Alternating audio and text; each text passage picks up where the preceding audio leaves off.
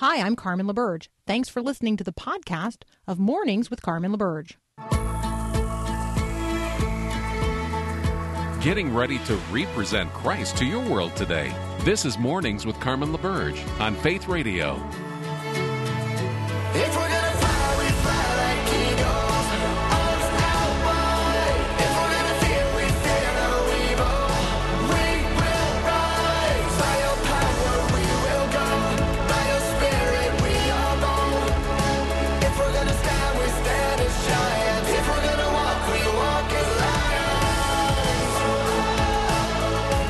Well, good morning. There is a lot of conversation in our country, in our homes, in our classrooms, in our communities about division, about what divides us, the dividing lines. Which side are you on? Whose side are you on? Which flag do you wave? Which sign do you post? Questions of division, so much that divides us. So I want to ask this morning, what is the ultimate dividing line? I mean, do we recognize that the ultimate dividing line is those who are in Christ in every time and place?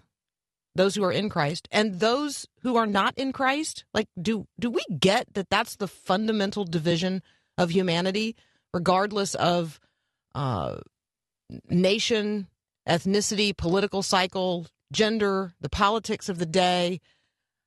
The ultimate dividing line is Christ. Those who are in Christ and those who are not in Christ. As evangelical Christians, that has to be of primary concern to us. We have to have a primary concern for those who are not, I'll use the term yet, for those who are not yet in Christ. And if I'm going to reach those who are not yet in Christ, then I cannot allow all the other things that divide us to become primary in my relationship with that other person. There's a very interesting op-ed in the New York Times yesterday about the real division in America. Now, this is written by two political scientists. So they are going to see the answer to the question as something different than what I just pointed out. They are not going to say the primary dividing line in America is those who are in Christ and those who are not in Christ. No. But they are also saying that the dividing line is not primarily those who identify as Republican and those who identify as Democrats. They argue that really what divides us is that to which we give our attention. Think about that for just a moment. That there's an attention divide in America. And it's really, there are those who spend an inordinate amount of their attention focused on politics and political division. And there are those who focus their attention elsewhere. And so it creates this perception that politics is everything because the people, the very small minority of people who are paying a lot of attention to politics have the loudest voices and, frankly, pretty much all the voices in the secular media. And there are morals at play. It's couched in terms of a real struggle between good and evil, and that then catches the attention of the rest of us. And so we have two angry groups of people bickering over issues that they press forward as paramount in terms of their importance, when, in fact, what's really important to most people is the education and welfare of their children, next generation concerns, what I often describe as home economics, what's actually going on in the home and in our primary relationships with those closest to us. All right, so division and unity, sort of my lead-off question of the day. What divides, what unites, who divides, who unites? For those of us who are in Christ, ultimately, he is the dividing line of all things and all people. He is also the ultimate one who unifies us. Unity of spirit and bond of peace we enjoy in Christ himself. All right, my first conversation partner this morning is Dr. Walter Strickland, Jr. He is a professor of theology at Southeastern Baptist Theological Seminary. He also serves there in a very unique role, encouraging diversity and conversations about diversity, not only on the campus, but by extension into the world. He's up next here on Mornings with Carmen.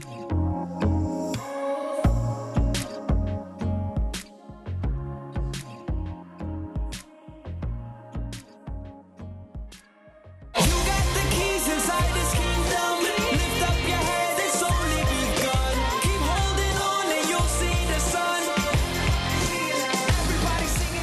Dr. Walter Strickland Jr. joins us again today. We have had the pleasure of his company before on the program, but really looking forward to having an ongoing conversation with him. Walter, welcome back to Mornings with Carmen. Well, thank you for having me. It's great to be with you. It's wonderful to have you. So let's revisit your latest book, because for those who may have missed our prior conversation, I don't want them to miss God So Loved the World. Let's talk about the love of God extended to more and more people. Why are we at a unique point in time in terms of advancing this gospel message, the gospel message that God so loved the world, and how is it a blueprint for kingdom diversity today? Yeah, you know, right now there are so many different things that are pressing against us to divide us. And so it's kind of like we're in this unique historical moment in our nation. We have, of course, the biological pandemic, and then people talk about a racial pandemic that's going on, especially with the tragic events of the summer. And then we have, now going into November 3rd, we have the political dynamics that are pressing against us, as you mentioned in the introduction. And so those three things are just looming on the horizon, plus all the other things that seemingly divide us. And I think that what we're doing, and even a lot of the other social pressures, are causing us to identify with things that are not primary to who we are as people. And I think what For God So Loved the World does, it brings us back to our primary identifying marker, which is being image bearers, but also for those who are in Christ, being children of God. And so I think there's very few things in our culture that are trying to unify, and even those things that are trying to unify are pushing so much on those things that differentiate us that disallow us to actually come together. The image of God, the fact that we are each and every one an image bearer of the living God, is a critical conversation. There are also, in my observation, places and spaces where that language is co-opted as if it only belongs to maybe a pro-life group or messaging. And I want us to find a way to walk carefully when we, and I'm not saying that you do this and For God So Loved the World. I'm really speaking here to my wider audience who might tend to think that they hold captive that image bearer language. And we don't. Like every human being in every time and place, regardless of the circumstances of their conception or birth, is an image bearer of the living God and continues to be so forever and ever, even if they never live in a restored relationship with God in Jesus Christ. Accurate or inaccurate? That's completely accurate. And I actually gave two categories there. One as image bearers, and then the second one was the children of God, those who are have that restored relationship with the Lord Jesus or with our Heavenly Father through the Lord Jesus. And so I was really trying to cast the net as broad as all of humanity throughout all of time first, and then address those who are specifically find their hope of restoration in Jesus. So that's the dividing line, and I'm so glad that you answered the question that way, because that was the question that I was going to ask. I think there are a lot of people, Walter, who think everybody is a child of God. Like how it's just mean to suggest otherwise. I mean, isn't everyone a child of God?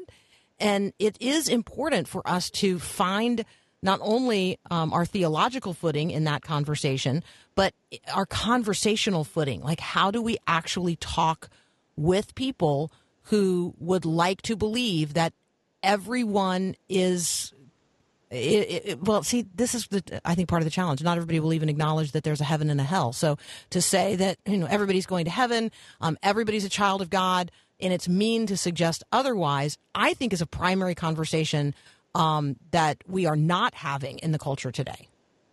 Oh, that's for sure. And I think one thing that helps me here, which is something that's so basic, but it's the biblical story. And being able to tell the biblical story in very bite-sized pieces is helpful. And so to talk about the fact that there's a God who created everything, and he's just and he's righteous, and we as people that he has created for his glory and to enjoy him have turned away from him and his plan and his design and are walking away from him and doing what we want to do is called sin because God has given us a way to live and we've deviated from that.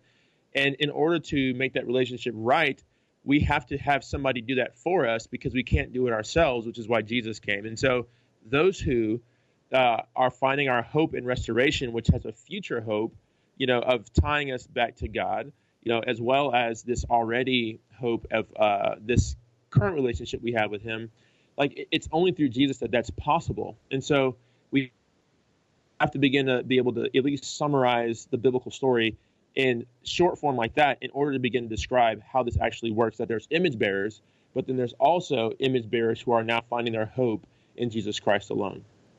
It's so critically important, and I think that your emphasis on each and every one of us finding a level of comfort, really, in telling the basic biblical story. I mean, I call it the basic biblical story. The word basic is probably, I need to be able to tell it in basic ways, but it's just really the most profound story ever told, and the greatest news human beings have ever or will ever receive. And so I appreciate that is the place to which you return. It also occurs to me that, Walter, I hope you don't take offense at this, but like you don't sound like a highfalutin theology professor, which you are. You sound like a person that understands my need as a regular Christian walking around out here in the world to be able to engage with other people, engage them with the gospel, but in a way that is at a level that people can hear and receive and understand. And so I want to compliment you in that, and I hope you take that as a compliment and not offense that you don't sound like you live or operate in an ivory tower. Well, I really do appreciate that. And it's easy to make hard things sound hard, but it's the challenge of the theologian to make, big, massive things like the infinite God very simple. Yeah, so I really appreciate it. Hey, when we come back, I'm going to ask you a dad question. I'm talking with Dr. Walter Strickland from Southeastern Baptist Theological Seminary. You can follow him on Twitter at W_Strickland, and we'll be right back. Miracle worker, promise keeper, light in the darkness, my God, that is who you are. Joining me this morning, Dr. Walter Strickland. You can find him at W_Strickland. You can also find him at stricklandinstitute.com, where their aim is to help Christians think biblically about culturally sensitive topics and resource organizations with the knowledge and skill necessary to promote a God-honoring work or school environment. For those of you who are looking for real equipping on the things that we talk about every day, man, this is a great place to check out, stricklandinstitute.com. Walter, I want to ask you a dad question. Is that okay? That's perfectly fine. So tell me, because I have read you self-describe as a father of 4, and so I'd like for you to tell our audience why that is different than the way we might hear other people talk about their kids. Yeah, definitely. So what we always say in our house is that we have 3 in the house and 1 with the Lord. So our first daughter she was stillborn, and essentially at 18 weeks we were going to go find out the gender of our baby, to find out if the child was a boy or a girl. And they started doing the scan, and they found all sorts of fluid in our daughter's body. And long story short, she ended up having what was called hydrops, which is a symptom of Turner syndrome. Sorry to take you through all the medicalese here, but the long and the short of it, sin affected her body in such a way that she was not able to live but for about 10 more weeks. And so my wife and I went through the horror of every morning having to wake up to see if our daughter's heart was still beating. And that was just such a trial for us. But that was in our first year of marriage, and it really aged us as a couple. And so as far as just together, and I feel like the Lord just took us to the ringer during that, and it really sort of joined us together and gave us an appreciation for our other 3 kiddos that we're just so grateful to have them in the house. And it takes so much courage, I think, to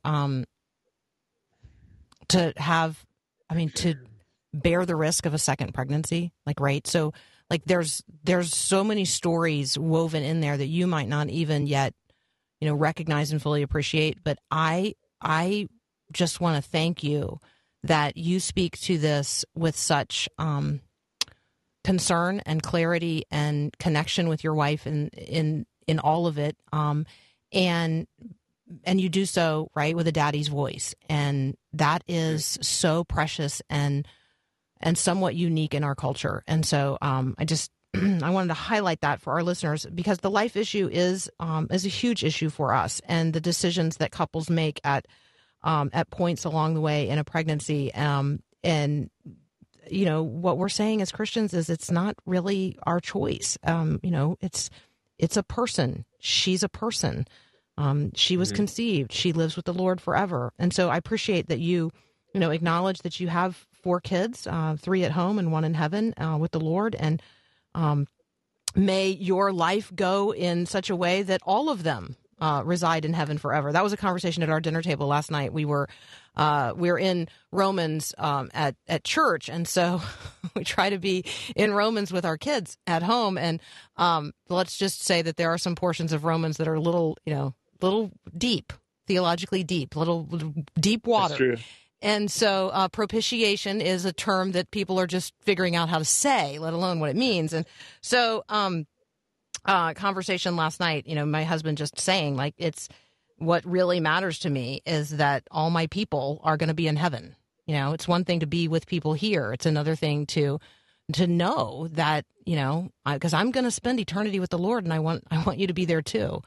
And just to be able to say that to kids and be able to communicate that, and also to already know someone who lives there, like, right, your kids already have a sibling there. Like there's at some level, that's really cool. Like, right. To be able to acknowledge that. Yeah, for sure. Okay. Let's talk briefly about the Strickland Institute, because first of all, I'm fascinated by it. I think it is really so cool and necessary. Let's just do this. What does a God-honoring work or school environment look or feel or sound like? Yeah, that's a great question, because right now I think what we see going on in society, we've seen this for the last maybe 30 or 40 years, is organizations trying to do diversity training, diversity sensitivity, and what have you, but there's not really a unifying motivation to do so. And so for us, what we're trying to do is so there's all this conversation even now, especially since the summer, about, okay, we see there's a problem. What do we do about it? Mm-hmm. And so a lot of organizations or even people in books are simply pointing out the problem, saying, there it is. But what we're trying to do with the Strickland Institute is say, yeah, we know it's there, but what in the world do teachers and university presidents and deans and parents and business owners do about it? And so this is what we're trying to do, is to give people who are leaders resources, both online resources, training of various lengths, offering site surveys to begin to diagnose areas where growth is necessary. And then we're going to give you the resources to be able to go about growing in those ways through the online resources, consulting, both virtual and in person, and also leadership retreats to begin to say, you know what, let's make our organizations help develop them in such a way that we're able to fulfill our missions that we've set out to achieve, but doing so with all of God's children and every image bearer from every culture and context in mind.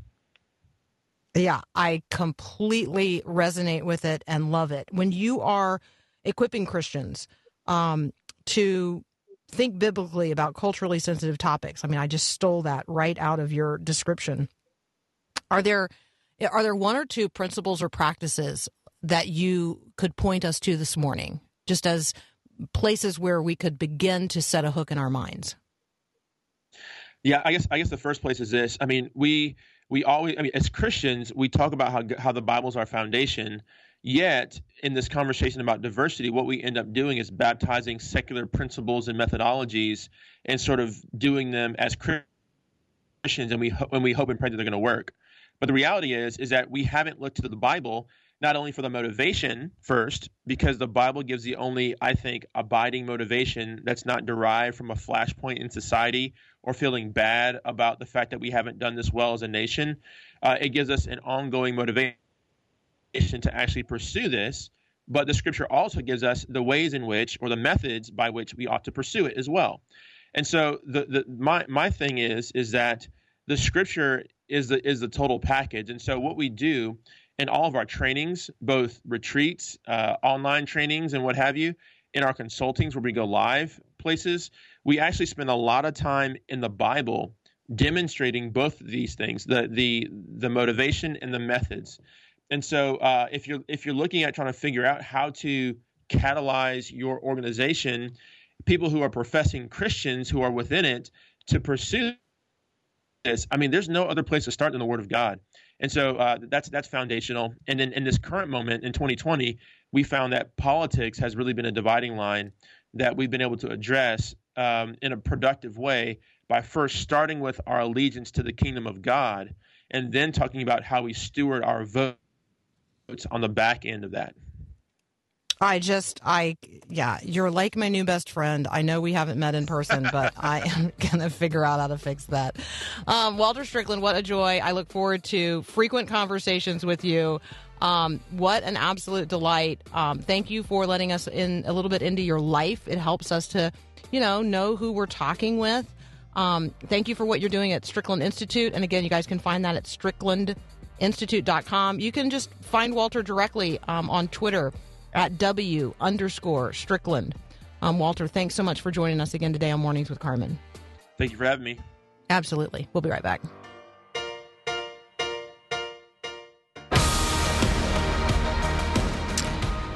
All right, what in the world is going on around the world? Christians are serving in places near and far. We love to talk with Ruth Kramer from Mission Network News and get caught up on, what's happening on the front lines of ministry around the globe. I will highlight here the news of the death of the missionary in Mali. Just continue to pray for missionaries around the world in extremely hostile places, just recognizing that God sends his people into darkness to be bearers of light. And oftentimes, our very life is required of us. And so let us be mindful of that and of the sacrifice that Christians are making around the globe every day. But it's a joyful sacrifice. I mean, I do recognize that. So Ruth Kramer from Mission Network News up next. I'm a big fan of listening, a huge fan. I find myself constantly coaching parents to slow down, stop using so many words, and start using their ears. Hi, I'm Mark Gregston with Parenting Today's Teens. When you deliberately dial back your words and ramp up your listening, this communicates value to your teen. It says to them that you care about what they truly think and feel. But there's another aspect to listening that most parents overlook. When you ask a question and wait for the answer, listen with your ears and your eyes. Make eye contact and really become a student of your teen's facial expressions and body language. Don't get discouraged if your teen doesn't want to talk. Just keep listening with your ears and your eyes. Want more parenting help from Mark Gregston? Find encouragement through articles, books, and more at parentingtodaysteens.org. To boldly go where no one has gone before. Joining me now, Ruth Kramer from Mission Network News. Ruth, welcome back. Thank you. I was hoping I could get that sip of coffee swallowed before you started talking. So when I heard your walk-up music to Boldly Go Where No Man Has Gone Before, I did want to give a little shout-out to NASA because that spacecraft, I don't even know how to quite pronounce its name, the OSIRIS-REx, actually achieved its mission yesterday. And so there you go. It's apparently been orbiting an asteroid for 2 years, waiting for the precise moment to approach, to get close enough to reach out its robotic arm and collect 2 ounces of loose pebbles or dust. And it's going to take it some 3 years to send those samples back to Earth, and they're going to parachute down. Anyway, it is a very long time to court an asteroid, was going to be my point. The boldly going where no one has gone before. Yesterday, NASA touched the surface of an asteroid and grabbed some dust. That's pretty cool. It is cool. It also makes us realize the greatness of our Creator. Yes. Who has probably been somewhat bemused as our little craft has been orbiting a rock for a rock, not the country, but a physical rock. spinning Right. around in space. We've been orbiting it for 2 years, looking for the prime opportunity to draw close enough and then reach out a little robotic arm and grab something. Our telling you. lives are measured out in teaspoons. I mean, right? Right? On its approach, it apparently had to dodge boulders the size of buildings. I'm telling you. I will say technology is kind of cool, and I am a little bit in awe that this happened. But let's talk about what's going on this big blue ball, and take us first to the situation in Azerbaijan. The situation with the Armenian people who live within the borders of Azerbaijan. And we have talked about this on the program. So, give us the perspective of people serving there. Okay, so you've already talked about this a little bit, so I don't have to go into the history and all of the stuff that's interconnected with that. Is that what you're saying? Yeah, people can go back and listen to my segment-long interview with Luke Moon on Friday. Awesome. On okay. the situation so on the just ground. to Yep. put it into the geographical context once more, we're in the Caucasus, where Azerbaijan has Russia to the north, Georgia to the northwest, Armenia to the west, Turkey to the southwest, and Iran to the south. This little stretch of land that we're talking about is the enclave everybody is fighting over. And what we're hearing, of course, is that because the ceasefire that went into effect broke within minutes, you've got people in both areas, Azerbaijan and in Armenia, fleeing the fighting, and they're crossing over different country borders and trying to find a place that takes them out of the line of fire, because civilians have really been taking the brunt of the destruction. The artillery shelling has hit villages. People are without homes. They're moving in a time when it's less than ideal to be moving, because now you've got a winter season coming on, and you're kind of in an area that isn't prepared to receive refugees. So our partner, Slavic Gospel Association, works with local churches in both of these countries, and they're all trying to get aid to the refugees where they land. It's been a bit difficult because it's hard to get food and warmth, shelter, to these refugees, and the churches are doing what they can. They're opening their doors. They're receiving the refugees. People in the villages are opening their doors to receive refugees. And of course, you've got the refugee camps.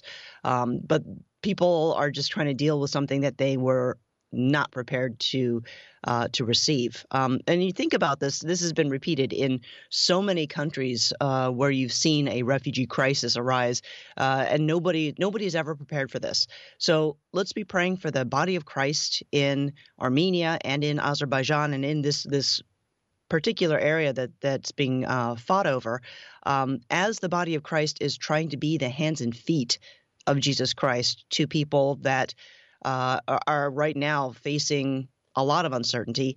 Nobody knows exactly when this is going to be over. The fighting has been going on since the 90s. It's been actually going on since way before that, all the way back to World War I. But you're finding refugees in places where they're not necessarily welcome. They're not necessarily in like people groups even. So there's a lot of uncertainty there. And of course, you're watching the larger politics and the risk of proxy wars and the risk of regional conflict. And so there's a lot of uncertainty. Pray for the church leaders, because they're trying to lead congregations in the midst of all of this, and they're trying to be wise in how they do that and point people back to the hope that is Jesus Christ, preach the gospel, and nurture the congregations that they have, all at the same time, reaching out to a whole other people group that maybe has never been exposed to the gospel before. It's a lot to put on pastors and church leaders. So pray that they're ready to do this. This is kind of why SGA works with the local church, to resource them and to try to train them and have them prepared for times such as this. And at this stage, SGA is asking for us not only to pray, but also to find a way to enable them to support the churches in Armenia and Azerbaijan. There's a lot of other difficulties. So pray wisdom for the country leaders, because now you're talking Turkey and Iran and Russia, and those are not easy places either. We've been praying a lot about those kinds of situations, and it seems like you're going to have yet another impasse. So be praying for wisdom.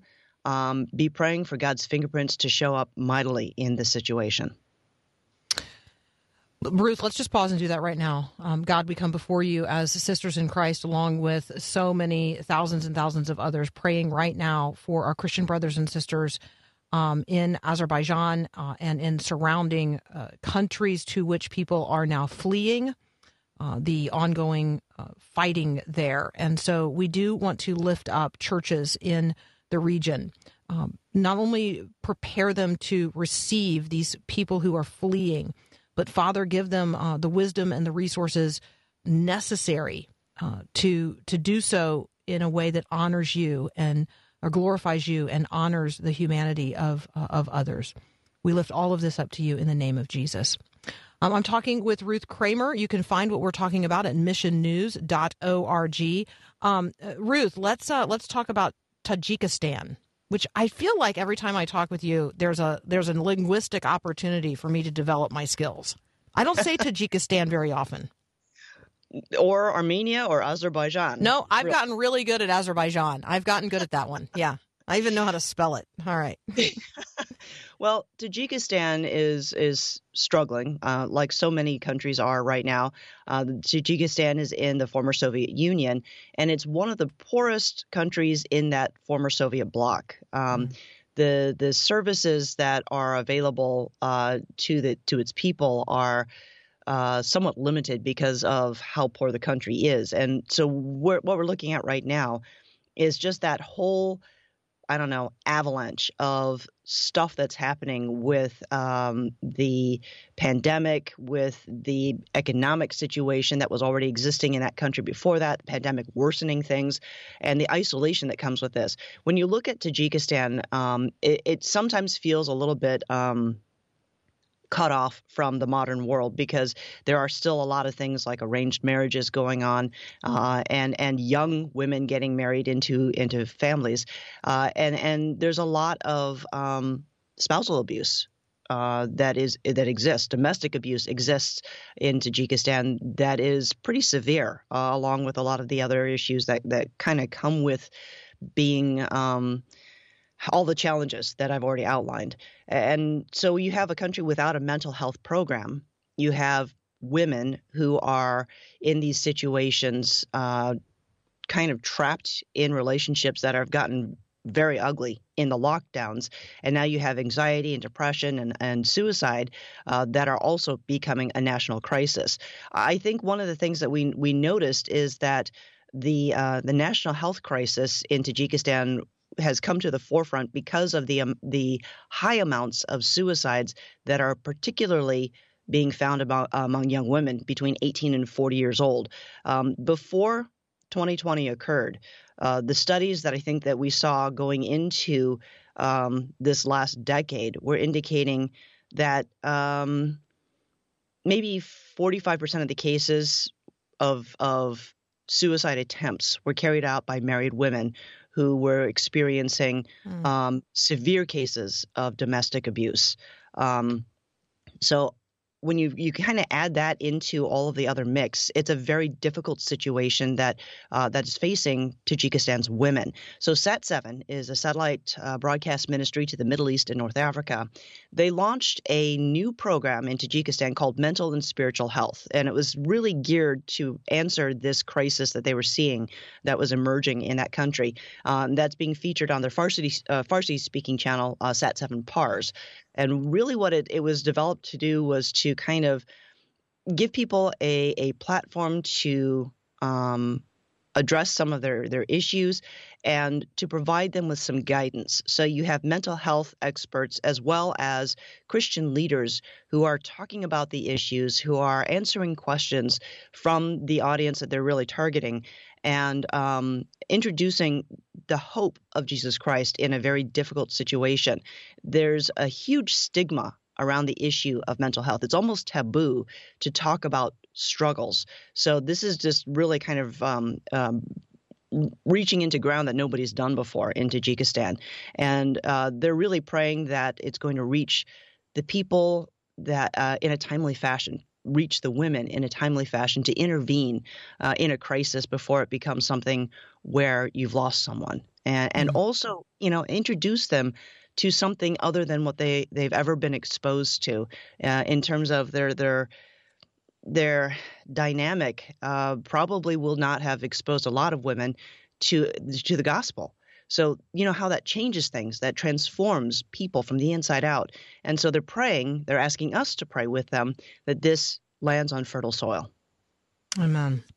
Ruth, you and I need to take a very brief break. When we come back, let's talk about the ongoing challenge and struggle of the Yazidi population in Iraq. That conversation up next with Ruth Kramer. You can find what we're talking about today at missionnews.org. Even when it feels like my world is shaking, even when I've had all that I can take, I know you never let me go. Continuing my conversation with Ruth Kramer from Mission Network News, you can find the links to the articles we're talking about today at missionnews.org.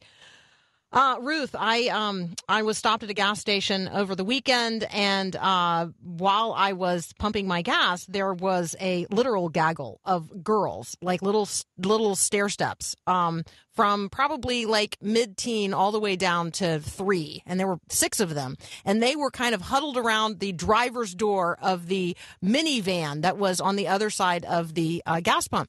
And these 6 girls were all simultaneously talking in a language I couldn't understand to the mother who was sitting behind the wheel. She looked very placid, but she was completely ignoring them. And I finally decided, this is a woman I want to meet. And so I just caught her eye at one point, and I said, "Do you speak English?" And she got a broad smile across her face, and she said, "Yes." And I said, "It seems as if they are all trying to convince you of something. It looks like you're raising a whole group of negotiators." And she smiled broadly, and she said, "Yes, and if they would speak the language of their country instead of the language of their origin, they might get what they want." At which point in time, the oldest of the girls stopped and said, "Could we each have an ice cream?" And the mom, and so I share with you this because they're Kurdish. And they're now living here in Tennessee, and they're speaking Kurdish, and she wants them to speak English. And I was just impressed that, they know a language that I don't know, because I still find that incredibly impressive. This woman was one of the translators for the U.S. military while we were very busy in Iraq, and she and her family now live here in Tennessee, in the United States. They've been here for 8 years. So anyway, this I tee up for our conversation about what's going on in Iraq today. So bring us up to speed. Well, we're talking about the Yazidis. So if you remember, that's the people group that's been finally labeled a genocide because of what happened with ISIS when ISIS rolled through Iraq and Syria in 2014. And you've had the Yazidis pretty much scattered to the wind because it's really not been safe for them to be anywhere. They are the victims of ethnic cleansing and a genocide. So it's been a question mark as to whether or not they were ever going to be able to go home. And based on what we're hearing from a peace agreement that was inked October 9th, the hope is that they're going to be able to begin returning home. So there's been an agreement between the Iraqi government and the Kurdish government that would allow for some stability and control for the first time since ISIS rolled through. That sounds great. And it's super, super complicated. It draws in like Iraq, Iran, and Turkey. I'm not going to get into that because it was something, it was like a ball of no, it yarn. Wasn't a ball. It was a knot of yarn that we were trying to figure out which thread went with which thing. So the whole idea here is that the agreement's going to try to rid northern Iraq of the Turkish forces, that they're going to withdraw and allow other things to occur. It's very complex. And while, a lot of the Yazidi are excited about it, there are still some in the community who reject it because it deals with some other issues that are haven't been answered and probably are not going to be easily answered. When we're looking at all of that, you're looking at a people group who's been kind of put into a diaspora. And so the question became, how do we reach the Yazidi with the hope of Christ? And our friends from Redemptive Stories found that just having equipped the body of Christ that remained in Iraq and Syria and Turkey to do the job of being gospel workers was what was necessary to have an impact, a gospel impact on the Yazidi. So what we're hearing now is that as the refugees came through their communities, the body of Christ was were the hands and feet of Jesus Christ in meeting some of those needs and working through, helping the Yazidi work through the trauma of what had happened to them. And people started turning to Jesus Christ. So what we're hearing from Samuel from Redemptive Stories is that the Yazidi have begun coming to faith in Jesus Christ. They are being discipled. They are planting churches. They are really having to change a lot of different things because the Yazidi identity is something entirely different. They're a religious minority in Iraq. They kind of incorporate Islam and Christianity and other bits of other religions together. So by becoming followers of Jesus, they're also losing some of that Yazidi identity. And there's just some dissonance that occurs with that. And so, Redemptive Stories is just saying, these are baby Christians that are heading back. So pray that churches can be planted. Pray that their faith takes root. There's a lot of other stuff that's yet to be worked out with whether or not this peace agreement is going to hold. There's, what are they going back to? Nobody really knows if it's going to be everything's destroyed and they're going to start over again, or if you're going to have a door open for other insurgents. And then, on the other end of it, now that they're followers of Christ, what is their identity? Can they find their true identity in Jesus Christ while also socially not being right? Are they still are they still Yazidi? Will they be received by their own people as if they're still a part of that community? Yeah, it's huge. Say that in English. Yeah. Ruth, you and I have to leave it there, but let me encourage people to check out what is posted at missionnews.org. There's an update there about China AIDS. Bob Fu, if you haven't seen that yet, it's really important. Bible translation challenges in Nigeria that are absolutely worth our attention. And then the pandemic issues that people are facing around the world. So let's be praying for our brothers and sisters in Christ on the forefront of all of this. Ruth, as always, thank you for bringing it to us. Hey, thank you so much. Absolutely. We'll be right back. Stick around. We got another hour of Mornings with Carmen up next. We'll be right back. Thanks for listening to this podcast of Mornings with Carmen LaBerge from Faith Radio. If you haven't, you can subscribe to automatically receive the podcast through iTunes or the Google Play Music app. That way, you never miss an episode. It's also available anytime at myfaithradio.com.